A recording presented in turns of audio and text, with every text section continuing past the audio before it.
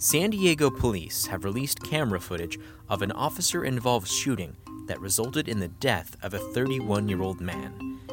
The graphic footage shows the January 24th encounter that left Toby Diller dead after two officers tried to stop him while he walked around the corner of 54th and College Grove Drive with an open container of beer. During the struggle, police said Diller pulled out the officer's gun, breaking the holster from the belt. In response, officers shot and killed Diller. Today is Thursday, March 5th. For the San Diego Union Tribune, I'm Daniel Wheaton, and this is your San Diego News Fix. Terry Figueroa, you're part of the public safety team at the Union Tribune, and yesterday, video from an officer-involved shooting was released. How did this video get released in the first place? Well, there is new legislation in California that essentially says within 45 days of what is determined as a critical incident in police vernacular, if officers open fire, per se, then the agency has 45 days. It's supposed to, within 45 days, release that footage so that the public can see if there was a body-worn camera or other video that caught what the incident was. You're supposed to release that to the public, unless, there are exceptions, of course, investigative exceptions, etc. But in this particular case, this footage was released of this shooting yesterday.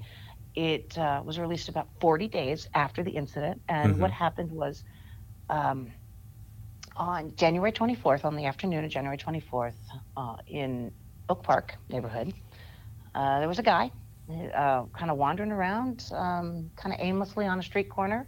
He looked to have what was an open bottle of beer, maybe like a 40. And he was sort of walking around. And what we got yesterday was footage from the time that he was walking around until police encountered him. And then ultimately when they chased and finally they struggled with him and he was shot during that struggle. So that was the footage that police released yesterday. And what were the kind of steps that police took that went from an encounter to firing that gun? Well, what we saw was essentially three pieces of video. We saw video that was captured from what the city calls smart street lights. It's essentially a camera that's on a street light pole. It's like, it looks straight down at the ground.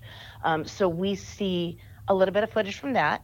And then we also see footage from the body-worn camera of, there was two officers involved. We see the footage from one officer.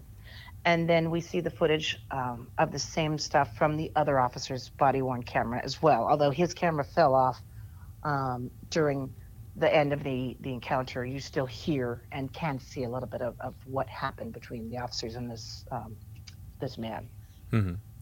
And I suppose the moment that justified the police officer to use his gun was the fact that this individual grabbed the officer's gun out of the holster, right? That's what police have said, yes. What we see in the footage is we see this gentleman, his name was Toby Diller, who's 31 years old, walking around on the street corner at 54th and College Grove. And as he's sort of walking around carrying his beer bottle, police, you can see from the video, from the overhead video, roll up and kind of pull in front of him. There's a bit of a driveway right in front of him. He's sort of walking around. As soon as they stop and an officer opens the door, Mr. Diller bolts. He runs out onto 54th Street, right into the middle of traffic. Both officers get out of the car and they chase him through that traffic to one side of the street, then back over to basically kind of near where they started, onto a frontage road. There, the police are able to make contact with him. There is a scuffle and they all go to the ground. And while they're on the ground, police say that Mr. Diller pulled on or grabbed the gun of one of the officers and that it came off of his duty belt. And you can actually, on the video, hear the moment that that happens. You can see the struggle from the officer's camera. You can see him struggling, and you hear him say, "He's got my gun, shoot him." Mm-hmm. And just, I mean, less than a second, maybe a half second later, the other officer, you can see from the footage, his gun comes out. You see it go towards Mr. Diller's head. Mr. Diller is shot once, and he died there at the scene. Mm-hmm. And in this whole video, the police chief speaks, and you see a little bit kind of after the aftermath of exactly how things went and where the holster was. So before this law was put into place, what kind of information would the public get following an officer-involved shooting? Well, we would get some of this information, but it would take much later, especially now that body-worn cameras are much more common, and in so many more cases we're seeing police are wearing and have their body-worn cameras activated during these sorts of critical incidents.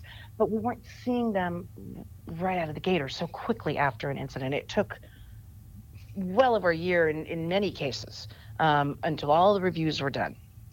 But see, now there is a law that has gone into effect recently in California that says that after what police deem a critical incident, 45 days, they have to release that footage. Police released this one within 40 days, and that's how we were able to see it.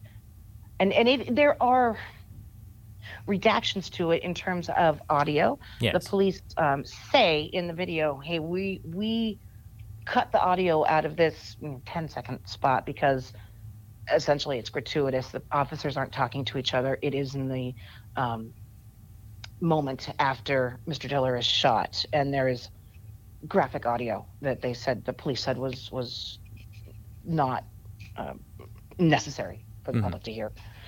But so that's why we're seeing that footage is because of that law that says public has an overriding interest. We need to see the footage from not just body worn, but any surveillance or any video, audio as well. And if I remember correctly, this, an extra step in transparency was somewhat caused following the shooting in El Cajon of Alfredo Lango, right?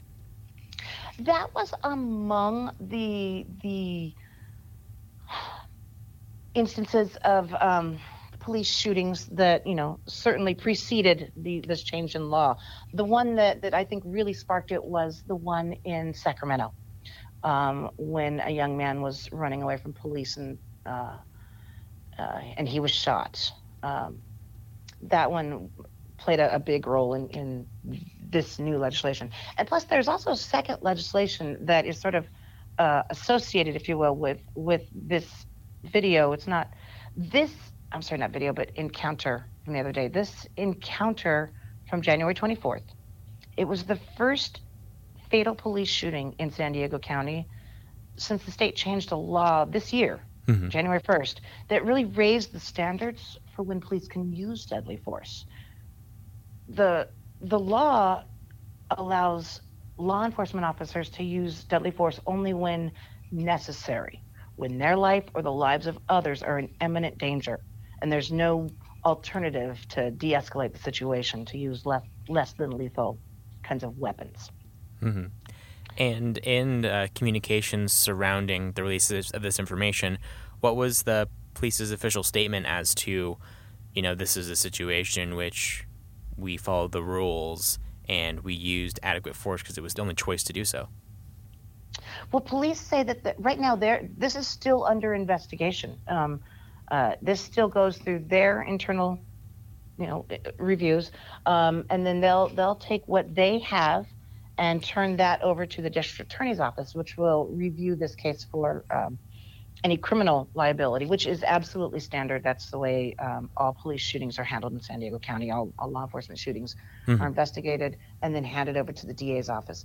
Now, the DA's look at it is solely with regard to any criminal liability. It doesn't look at police policy or anything of the sort in that way.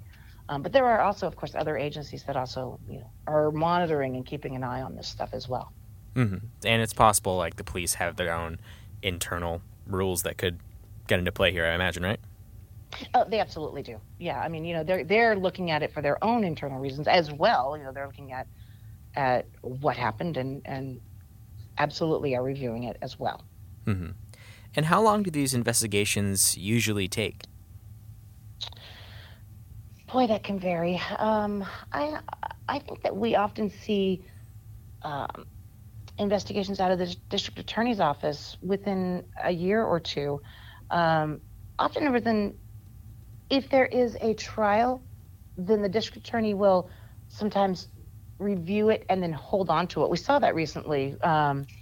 Within the last week or so, the DA's office released their reviews of 3 shootings. Mm-hmm. In all of those shootings, all of those police shootings, the suspect, the person survived and went on to face trial. And so the DA's office held off on releasing their decision.